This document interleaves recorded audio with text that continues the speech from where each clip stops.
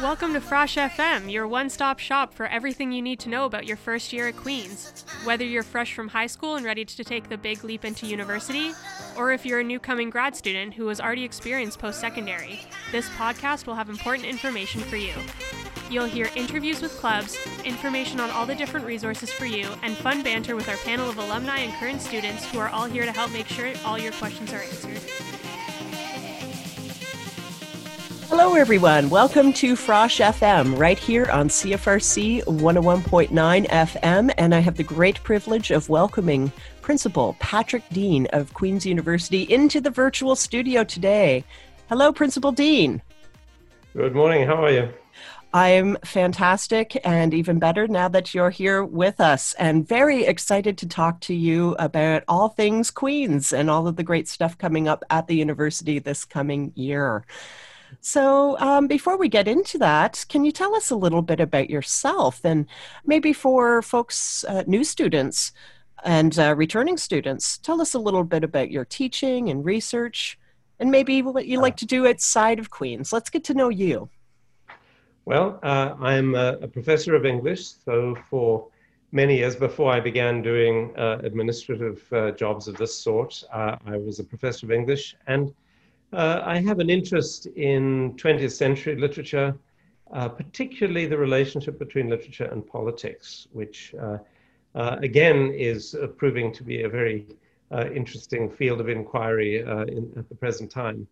So I've loved doing that work, and my research actually concentrates on a period when there was a particularly vibrant and interesting relationship between literature and politics, and that is the 1930s, the rise of fascism in Europe and of the left in Britain. So that's the general area in which I do my research, in which I've done most of my teaching over the years. Okay, fantastic. Thank you for that. Now, there we go. Sorry about that. I will edit this part out. Yeah, so tell us about your role as principal at Queen's University. What does a principal do? Well, the term is interesting. Most Canadian universities have a president. Queen's and McGill have a principal. And the term really comes from the notion of the principal teacher. So the principal is the head of the organization. But that term tells you something about the nature of leadership.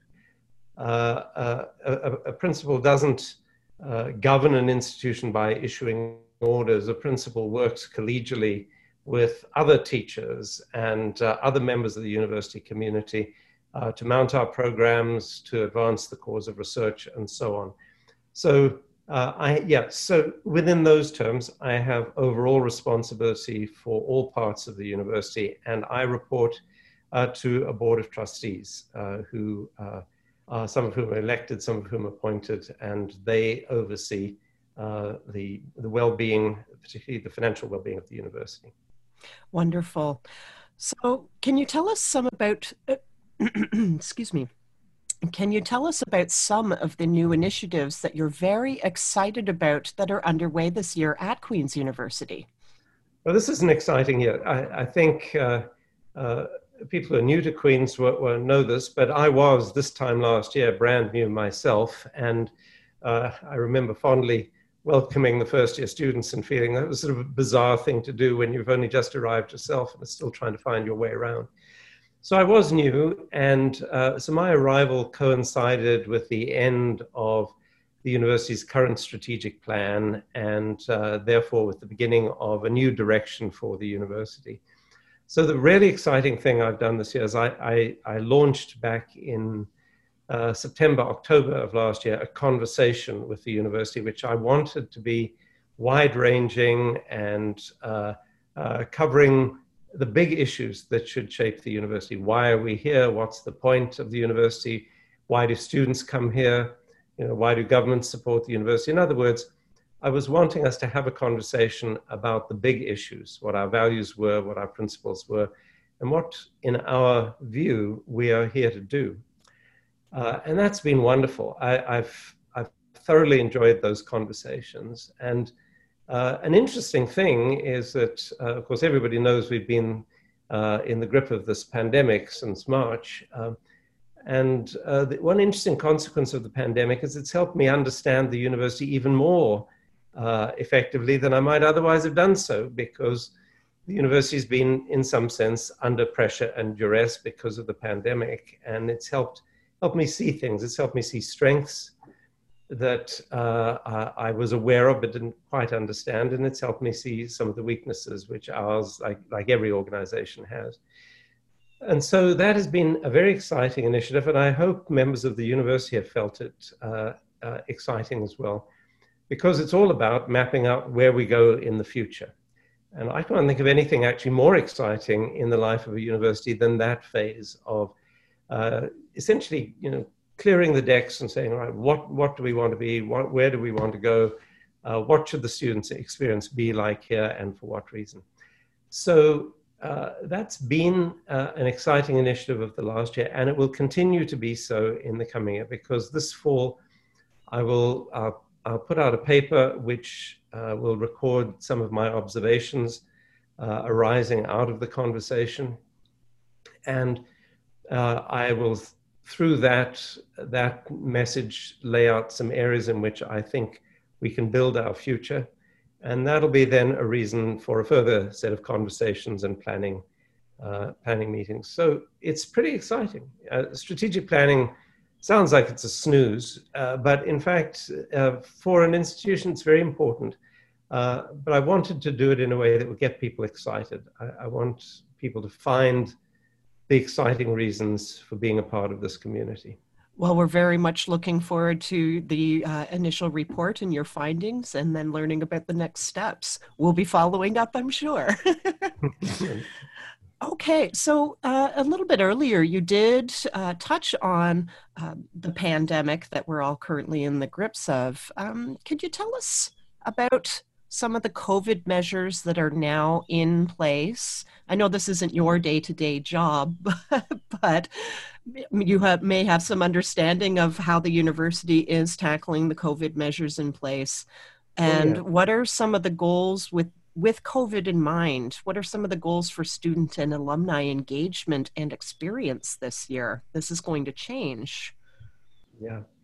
Well, a really good question. And, you're right. Of course, I've actually been in the thick of COVID planning all through the spring and the summer.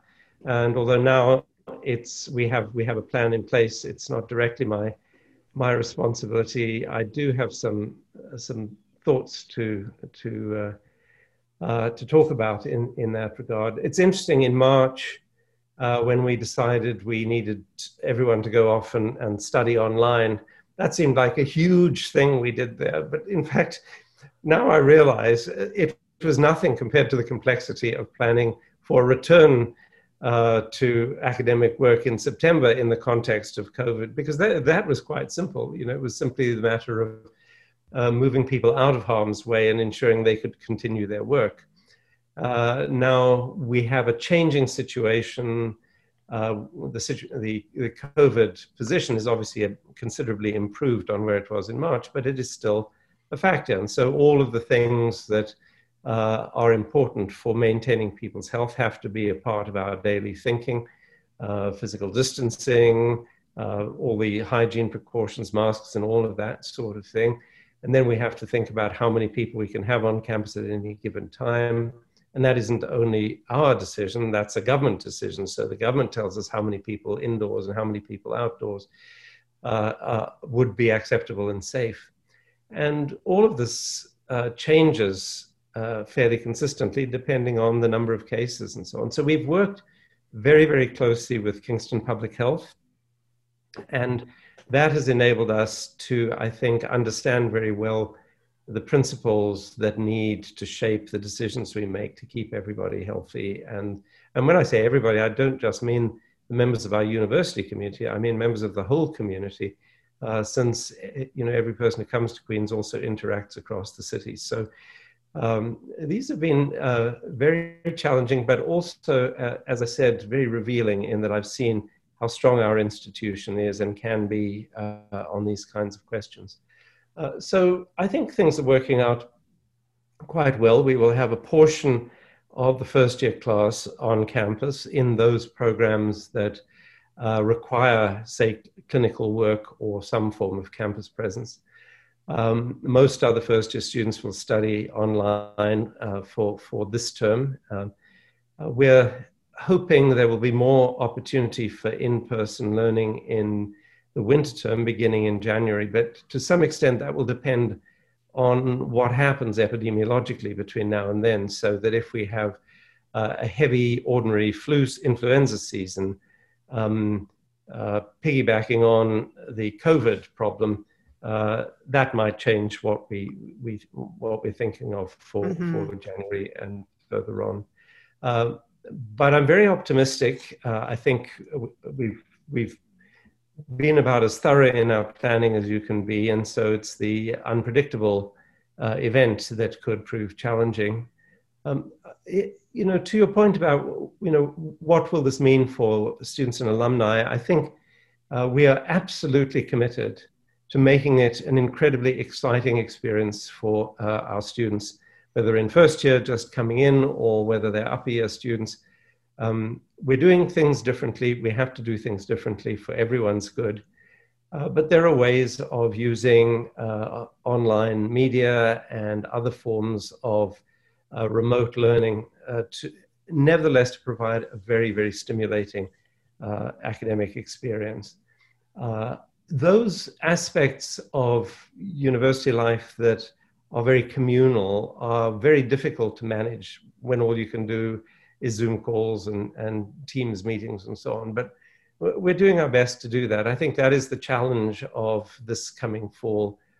Normally we have all manner of in-person events which help us understand that ours is a community and it is held together very tightly by these kinds of personal connections.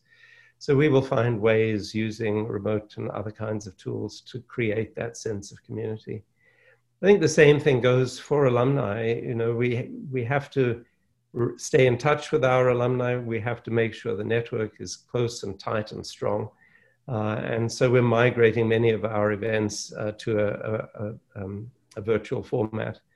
And in the process, I think we're discovering some interesting alternative ways of doing things. So even after we're able to congregate as people, I think we will still have these remote tools which will enable us to reach further abroad to draw people into the communities. So all in all, as I say, I'm optimistic. A considerable amount of work has been done to make sure the student experience and the alumni experience and the experience of everybody who deliver those programs on the staff and faculty side is a good experience.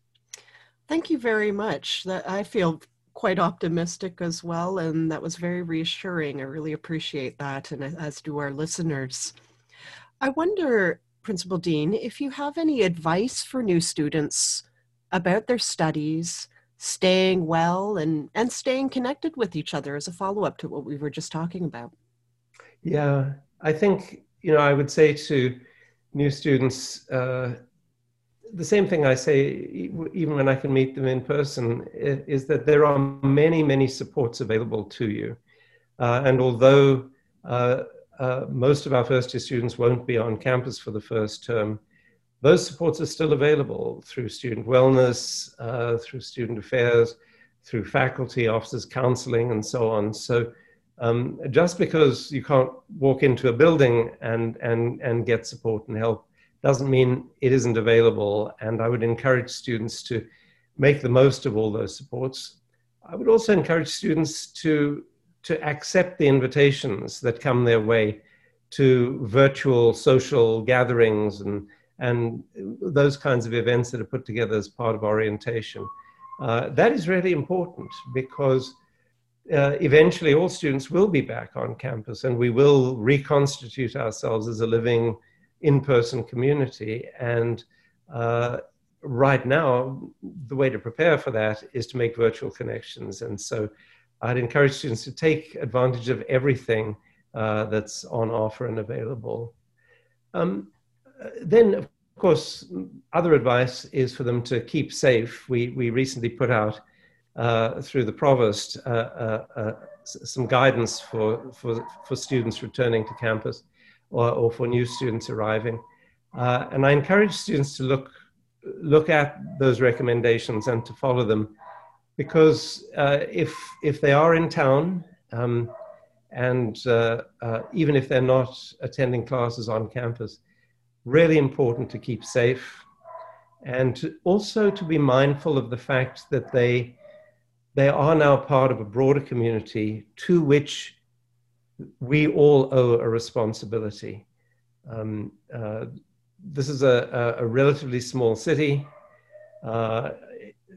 The 24,000 students who comprise Queen's University are a very substantial part of a city of that size. Even if they aren't all here, those students who do come to Kingston, and I know there are many, even those who are going to be studying remotely, need to be very mindful of behaving in a responsible way in order to keep the whole community safe. And, there I'm thinking of congregating, not, avoiding the parties and so on, because that just increases the likelihood of some kind of transmission of the virus. Indeed.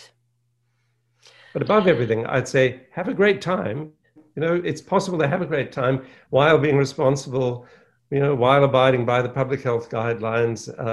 And I know students will always find a way to make the most of their experience. And I encourage them to do so.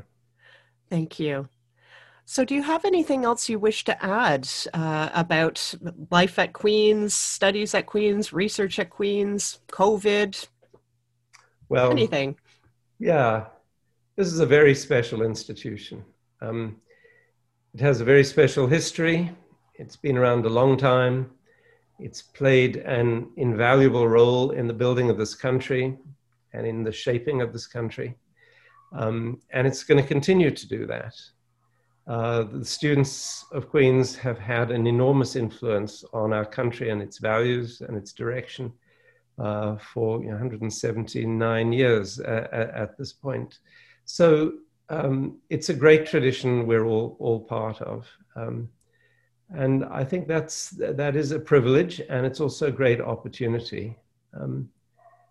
I hope everybody will think about, with that in mind, will think about the kind of society we want to live in the future, and to take what they learn at Queen's and use it to achieve that kind of society.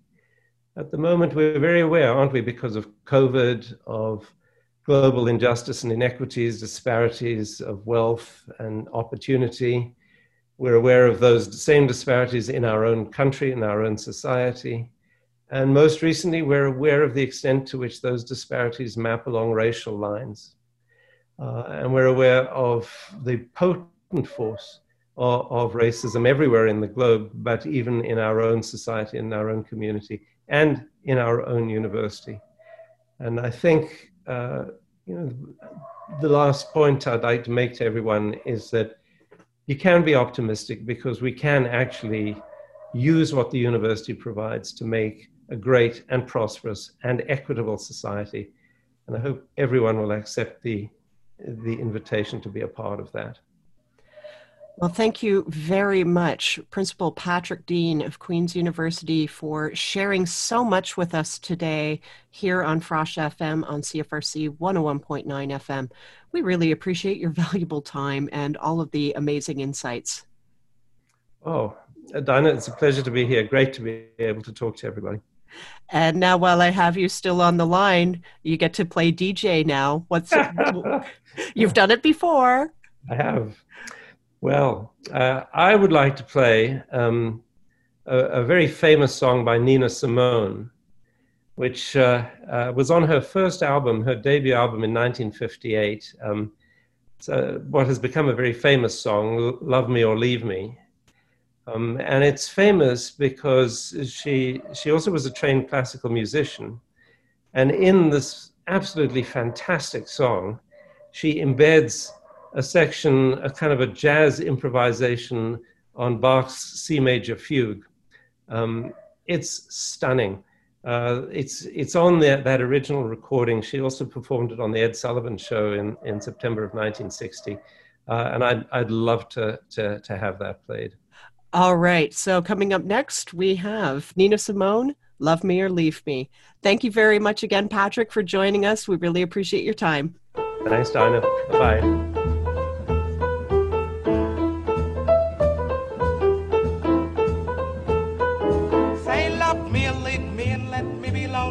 You won't believe me, but I love you only. I'd rather be lonely than happy with somebody else.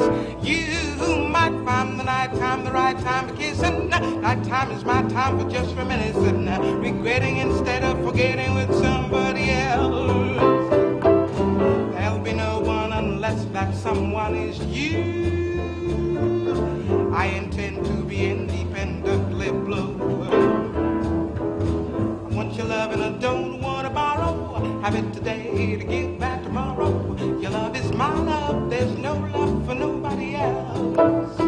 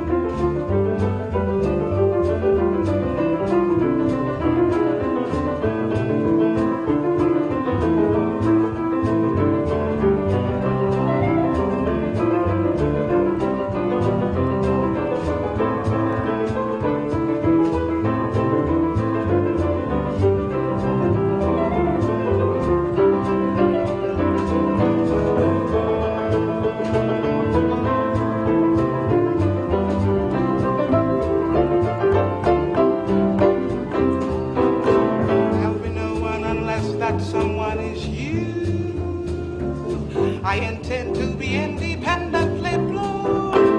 Say, hey, hey, I want your love and I don't want to borrow. Have it today to give back tomorrow. Your love is my love. My love is your love. Your love is my love. My love is your love. Your love is mine.